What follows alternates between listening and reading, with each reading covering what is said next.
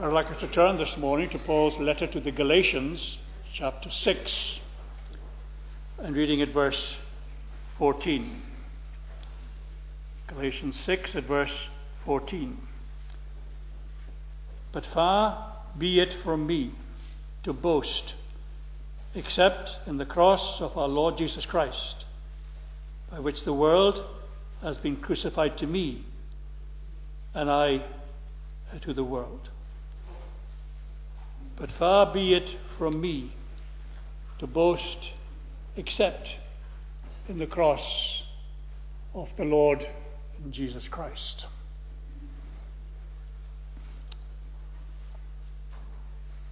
There used to be a time when we would talk about aspects of Christianity such as works righteousness or faith righteousness or even prayer righteousness, thinking that somehow that by engaging in such activities we could please God, to bring him on our side by what we did. But in reality, it's all a works righteousness. And Paul, in his letter to the Galatians, really is dealing with self-righteousness in many of its aspects, but particularly in our hope and our aspirations that we can somehow please God by what we do and what we achieve in this world. Now, Paul sets the tone for his epistle in chapter 2 and at verse 19, where he says, "For through the law I died to the law so that I might live to God. I have been crucified with Christ. It is no longer I who live, but Christ who lives in me. And the life I now live in the flesh, I live by faith in the Son of God who loved me and gave himself for me." And so he's setting there the tone of this epistle. It's not at the beginning, but it's there. It's very prominent in showing us where Paul's hope, where Paul's life in Christ really lies. When he says, "The life I now live in the flesh, I live by faith in the Son of God who loved me and gave himself for me." In the next chapter, Paul immediately begins to castigate the Galatians for their lifestyle and for their change in belief, where he says, "O foolish Galatians, who has bewitched you? Who has turned your mind round? Having begun in the truth, are you now going to continue in a lie? Before whose eyes Jesus Christ was publicly or plainly portrayed as crucified. Let me ask you, did you receive the Spirit by the words of the law or by the hearing of faith?" And that he gets right down to the very crux of the matter and saying, it is by faith you shall be justified. It is not what you do, it's not how you live, it's not the great works of wonder you might plan to do later on in life. It is only by faith in the Lord Jesus Christ. And later on in this same chapter, he talks about what Christ has achieved for us in being made a curse. Where he says, "The righteous shall live by faith. The law is not of faith, rather the one who does them shall live by them. But Christ redeemed us from the curse of the law by becoming a curse for us. For it is written, cursed is everyone who hangs on a tree. So that in Christ Jesus the blessing of Abraham might come to the Gentiles, so that we might receive the promised Spirit through faith." And so we have here again and again, and there's more examples of it throughout this letter to the Galatians, where Paul lays the foundations that is only by faith, only by receiving and resting upon Christ alone, that salvation shall be ours. But to return to our text, how and why can Paul say, God forbid that I should glory save in the cross of the Lord Jesus Christ? We should remember the sort of man that Paul is, or was. We remember him writing to the Philippians when he says, for we are the real circumcision who worship by the Spirit of God and the glory of Christ, and put no confidence in the flesh. In 2 Corinthians there he talked about all the things he could have boasted of, all the things in his life that he had done for the church, and yet he counts them as nothing. He would boast only in his weaknesses, the things that he failed to do. For it is when we acknowledge our weaknesses, it's when we know that we are weak, it is then that we are strong in Christ Jesus. When we remember that Paul at one time was a man given to much boasting, what mattered to Paul is related here in Philippians 3, where he says, though I myself might have reason for confidence in the flesh, if anyone thinks he has confidence, I more. Once again he boasts of his Jewishness. Once again he says that he was circumcised on the 8th day. He was of the tribe of Israel. He was of the tribe of Benjamin, a Hebrew of the Hebrew, as to the law, a Pharisee. And that's where the crux of the matter is. He was a Pharisee. He thought that he could somehow do God's works by what he did, what he accomplished, and how God would somehow be in his debt by what he accomplished here in this world. And it is only by the mercy of God in Christ, as God met him on the road to Damascus, that he was brought to see that all his boasting, all his law righteousness meant nothing whatsoever. And what had mattered to him in the past, his Jewishness or his morality or his wisdom, that meant absolutely nothing at all in his relationship to the Lord Jesus Christ. But now, after his conversion, Paul now has another boast. And his boast is in the Lord Jesus Christ.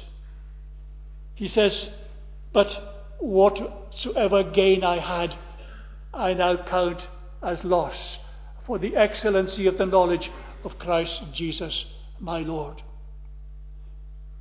I press toward the mark for that prize. I count all things but loss for the knowledge of him.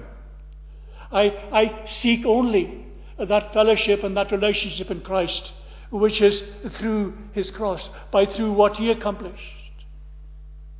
And so we find ourselves here with a new Paul, with new ideals, with new aspirations, with new desire to be in fellowship with his Father in heaven. And now his boasting is of another nature, not of what he's done, not of what he accomplished, not of what he suffered for the cross of Christ or for the faith, but his boasting is of Christ alone. His boasting is of the cross of the Lord Jesus Christ. You know, when we think of all the things that Paul could have boasted of concerning the Lord Jesus Christ, it's remarkable that he thinks of the cross as the greatest thing he can boast about. It's a remarkable boast when we think of what the cross represented. It represented disgrace, shame, as someone who is an outcast, as someone who was cursed of God. And it represented also punishment from God. There was a symbol of alienation between God and man. He was cursed, he was placed on that tree, as we saw earlier on in the letter to the Galatians. And that's what Paul is boasting about. He's boasting about this Christ who was on a cross. Isaac Watts has penned words which encapsulate this text in 6:14. Forbid it, Lord, that I should boast, save in the cross of Christ my God. And all those things that charm me most, I sacrifice them to his blood. So how can Paul say he boasted about the Lord Jesus Christ? We could think that he should have boasted about his sinlessness. We could think that he boasted about his miracles, the great works of wonder done amongst the people who were asking for more signs and wonders. We could think about him raising the dead and healing the blind and the lame. But he boasts in none of these things about Christ. It isn't that which is brought to the forefront of our view as Paul speaks about Christ and what he's accomplished for us and for our salvation. He speaks about the cross. But how can he say that? Because when he thought of the greatest thing about Christ, he thought about the cross. Well, in a few words, and we'll expand on it, is the fact that it deals with our sin. The cross deals with the sin that has brought us into a wrong relationship with our Father in heaven. It deals also with the anger which that sin has brought into being. God's wrath and curse against sin, both in this world and that which is to come. And also it deals with the curse that is ours, which our Lord Jesus Christ died for us and became a curse for us.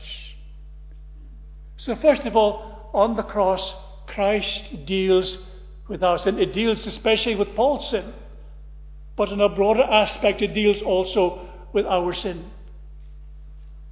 Because the cross is penal. It is a penalty that is exacted upon Christ for us and for our salvation. It is something that he did so that we might be spared the punishment that is ours.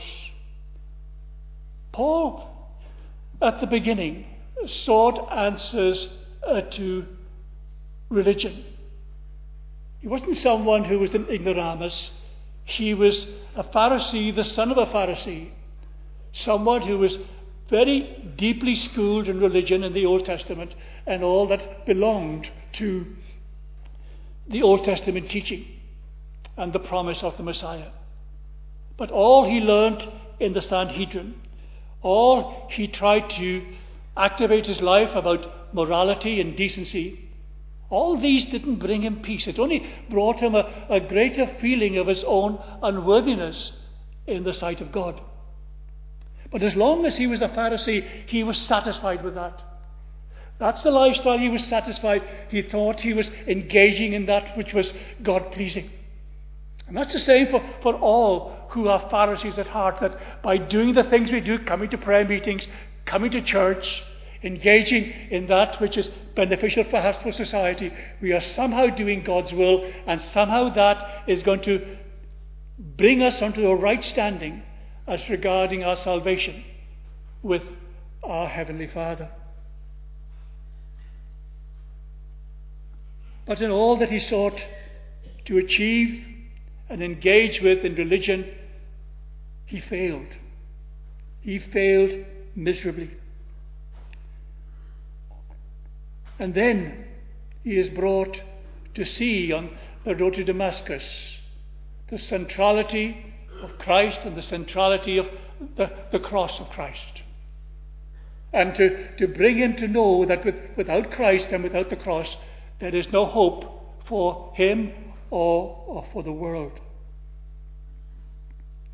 The man who was in the form of God, the man who thought it not robbery to be equal with God and yet made himself of no reputation, came to this earth to seek and to save the lost and to give his life a ransom for the many. He is the one who does all things for us and for our salvation. It's not that we achieve anything. in building the basis or the foundation of that relationship. It is only the Lord Jesus Christ, only by what He has accomplished, it's only what He has done, that we are brought to know God as our Father who is in heaven. We can think of those in the past who have been very like that. Nicodemus comes to Jesus by night.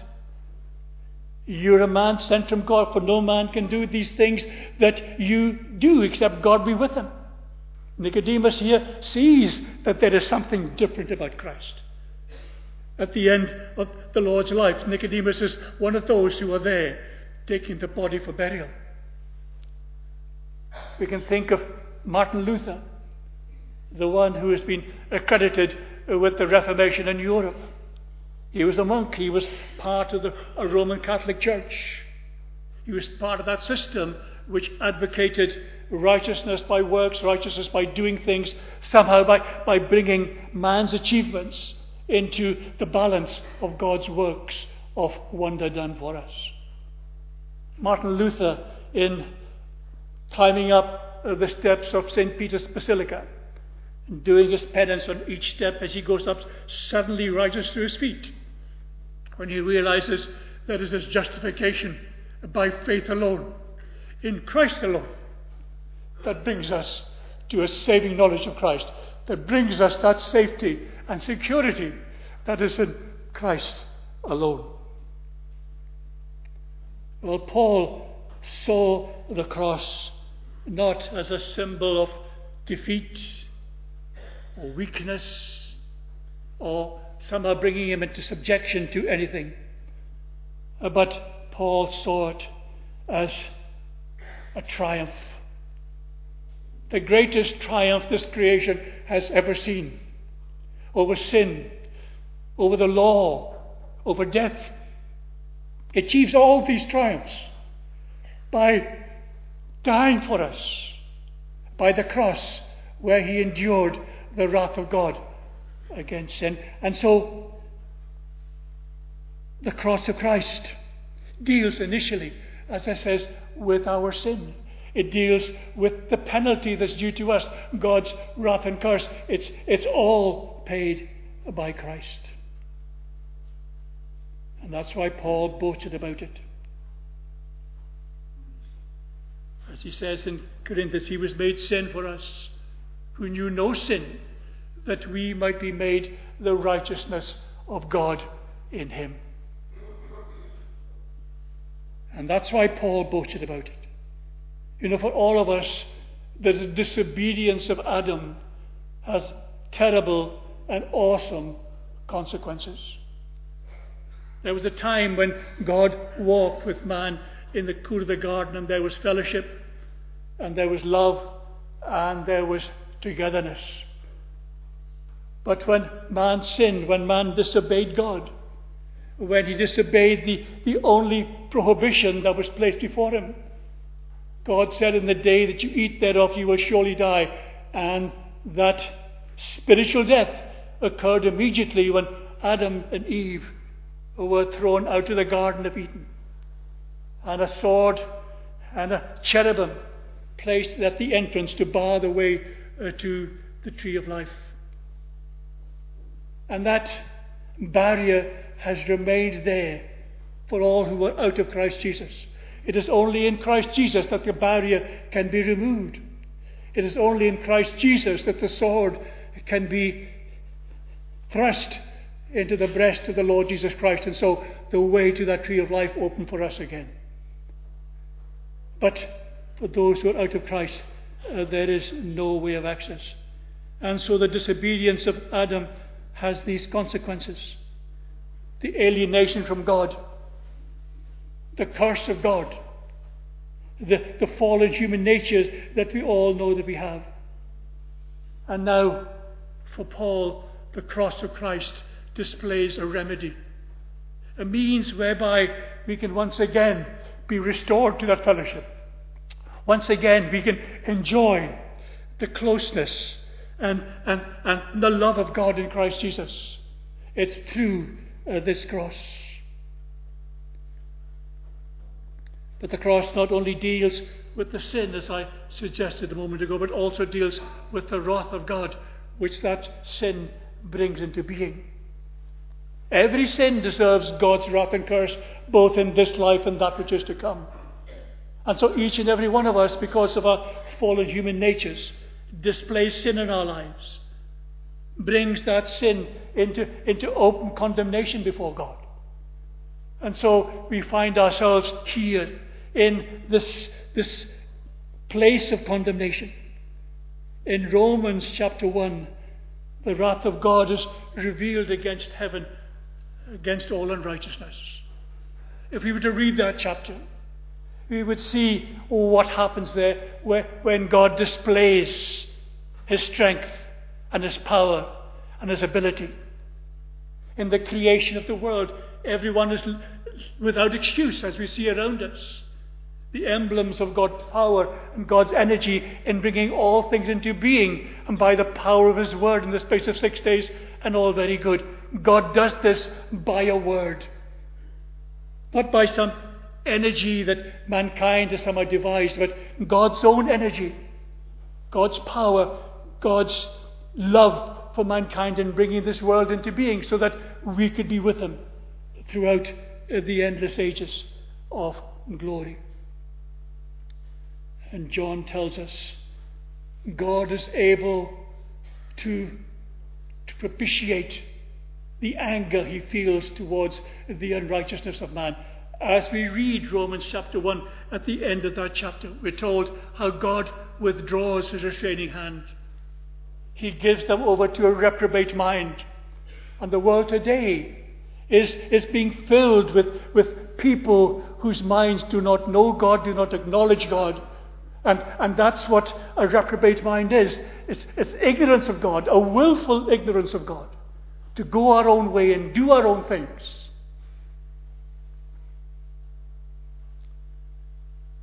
But God is able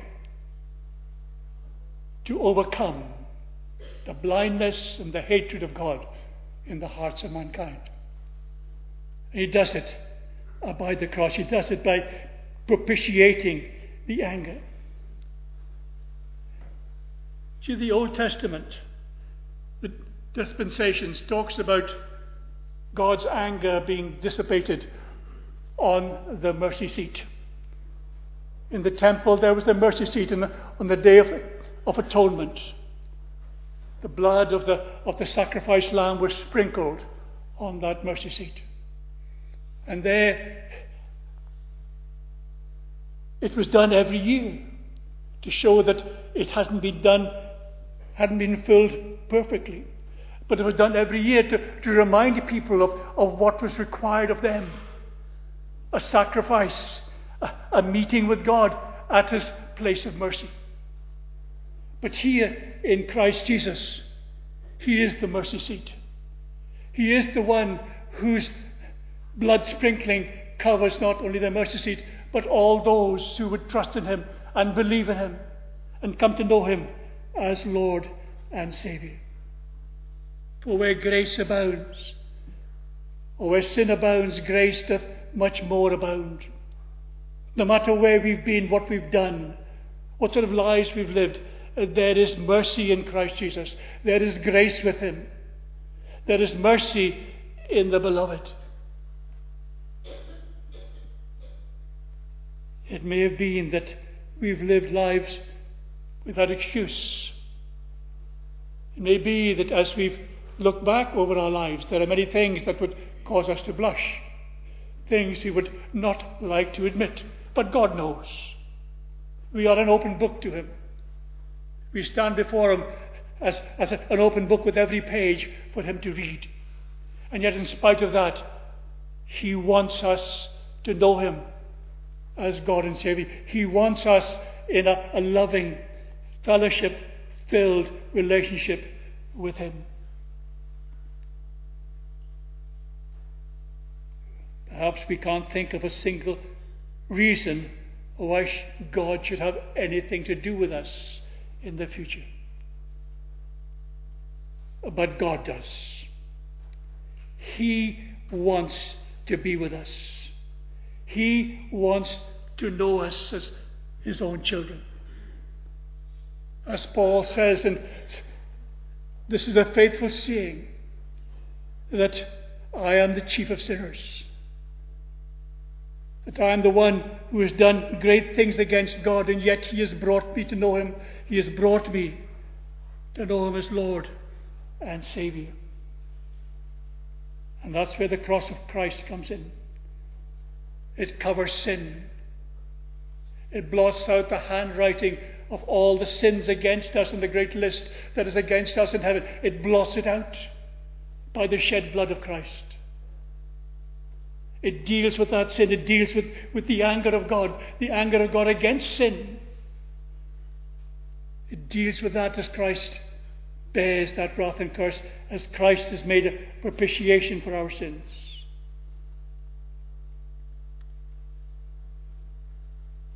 And the cross also deals with the curse that is due to all those who are in Christ Jesus. Christ has made a curse for us. He was died for us. He was given over to that place where God's wrath and curse were laid on him alone.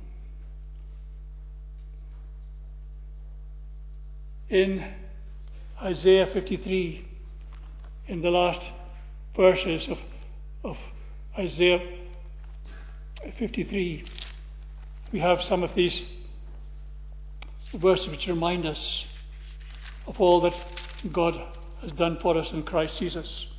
Surely he has borne our griefs and carried our sorrows. Yet we esteemed him stricken, smitten of God and afflicted. But he was wounded for our transgressions. He was crushed for our iniquities.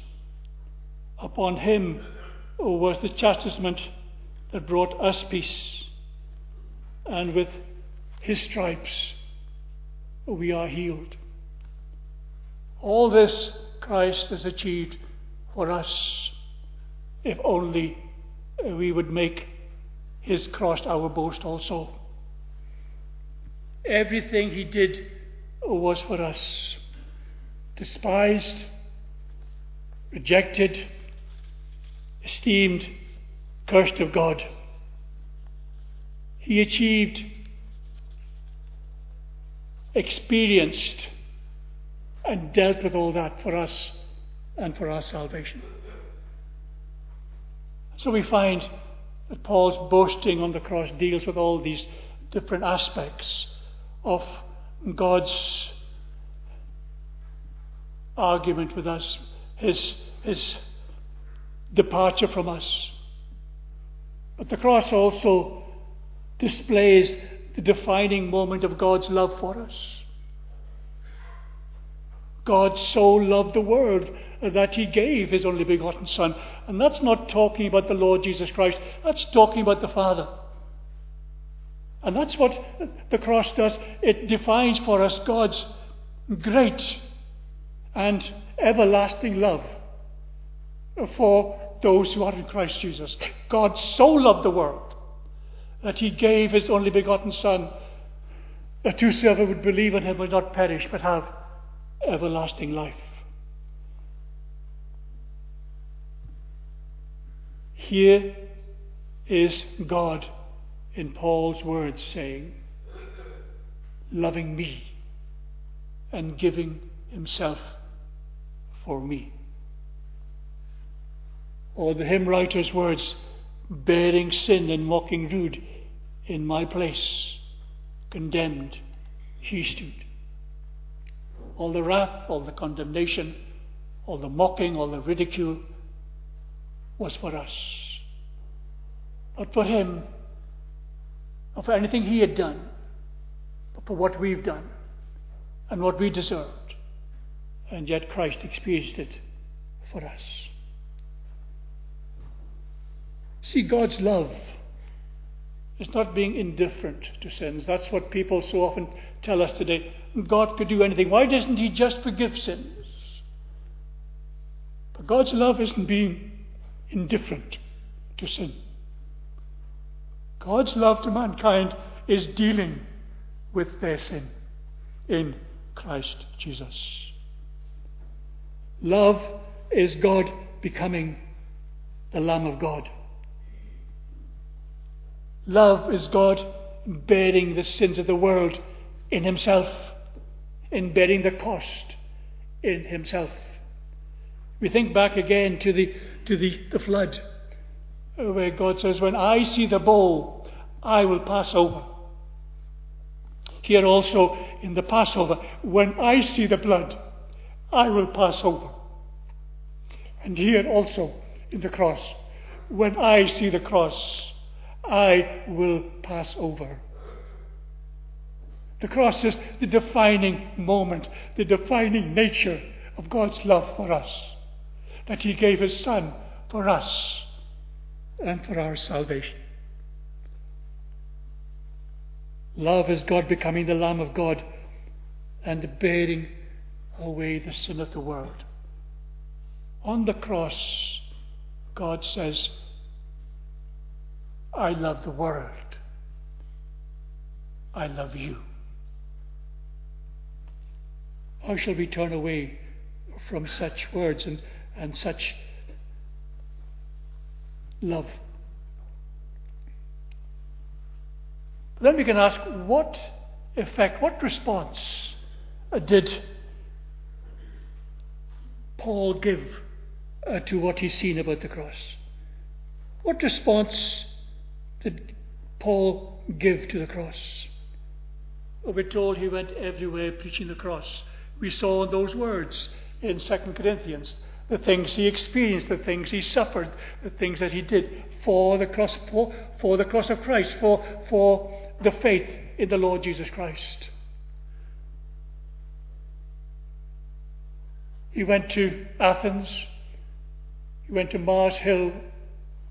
He went there to be mocked and ridiculed for his faith. He went to Lystra and Derbe, to Corinth and Ephesus and Galatia. To all these places he went again and again, preaching the unsearchable riches of Christ. Why?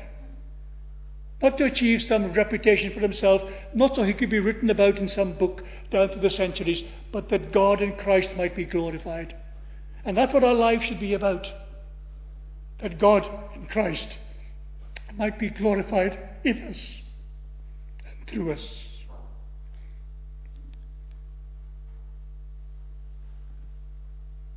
And so, in all his journeys, he confronted philosophers, confronted atheists, confronted poets with this same message: God forbid that I should glory save in the cross of the Lord Jesus Christ. And everywhere Paul went with these words, they were the forefront of his message. The pulpit has no business in trying to deal with social or political or commercial aspects of the world in which we live. Our message is to preach the unsearchable riches of Christ, to do with all our ability, to do with all the gifts we've been given, to do with every breath that we have. Every preacher must so preach as to know nothing amongst their congregations except Christ and him crucified. And then just finally and briefly, the cross was the pattern for Christ, for Paul's life. What he saw on the cross and what the cross achieved was to become the pattern for him. Let this mind be in you, which was also in Christ Jesus. He looks at the image of Christ and the example of Christ and says, let this mind be in you. We live in a world very often when we are almost led by the opinions of men and the world in which we live. Paul says, no, he says, let this mind be in you, the mind which was in Christ Jesus. Although he was the Son of God, although he was equal with God, yet he makes himself of no reputation.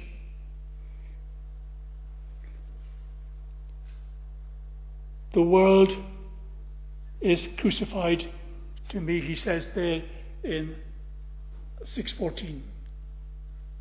God forbid that I should glory, save in the cross of the Lord Jesus Christ, by which the world is crucified unto me, and I unto the world. He says, I am crucified to the world.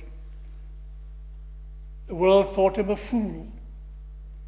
At one time he was a great example of what a young Jewish man should be. He was on the right road. He was in the Sanhedrin. He was a Pharisee. He was heading to the top of his career ladder, so to say. Sad fact is, many of us today are also on a career ladder. And very often the ladder is up against the wrong wall. Well, Paul's was. He was up against the long wall. He was climbing it, but the wall wasn't the wall that he should have been climbing. He says, I am crucified to the world. The world is crucified to me. The world thought Paul an idiot for giving up what he had, for the prospects he had in that world, but he thought nothing of it. I count all things but loss for the excellency of the knowledge of Christ Jesus, my Lord. The world put the Lord outside the city wall and it cried, crucify him, crucify him. That's what the world thought of the Lord Jesus Christ. And that's what they thought of Paul when he declared him and preached him and followed him. And the Christian can expect no more. Often we in the church think that the more we become like the world, the more we will gain the world's applause and the world's acclaim, and the more we will attract the world into the church. But the world put the Lord outside the city wall. And Christian lives that think that the world will give them its applause and acclaim will find that that's what the world will do to us. They will put us outside. The Christian can expect no more than what happened to the Lord.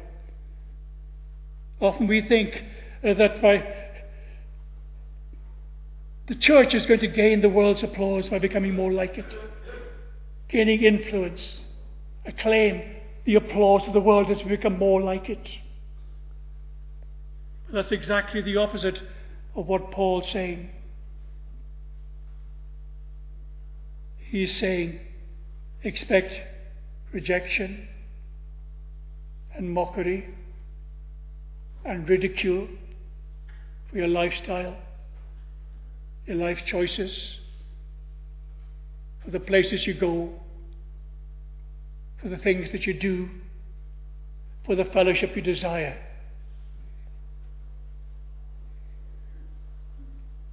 Paul says the cross should lead us to expect that. Let us instead run the race that is set before us, looking always unto Jesus as the author and finisher of our faith, who with the joy that was set before him endured the cross, despised the shame, and so is set down at the right hand of God. Paul glorified in the cross because it saved him. We also should glory in the cross, should boast in the cross, because it's the only instrument by which we must be saved. All our hope and all our confidence is tied up in the cross of Christ and nowhere else.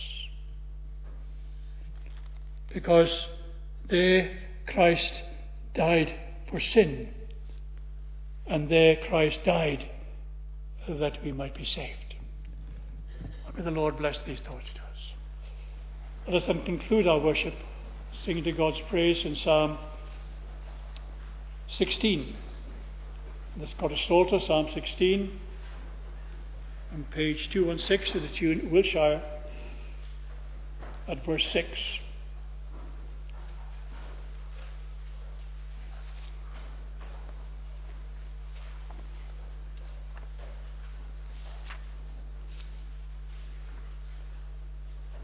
And to me happily the lines in pleasant places fell. Yea, the inheritance I got in beauty doth excel. We'll sing down just to the end of the verse, mark 9. That's 4 stanzas to God's praise.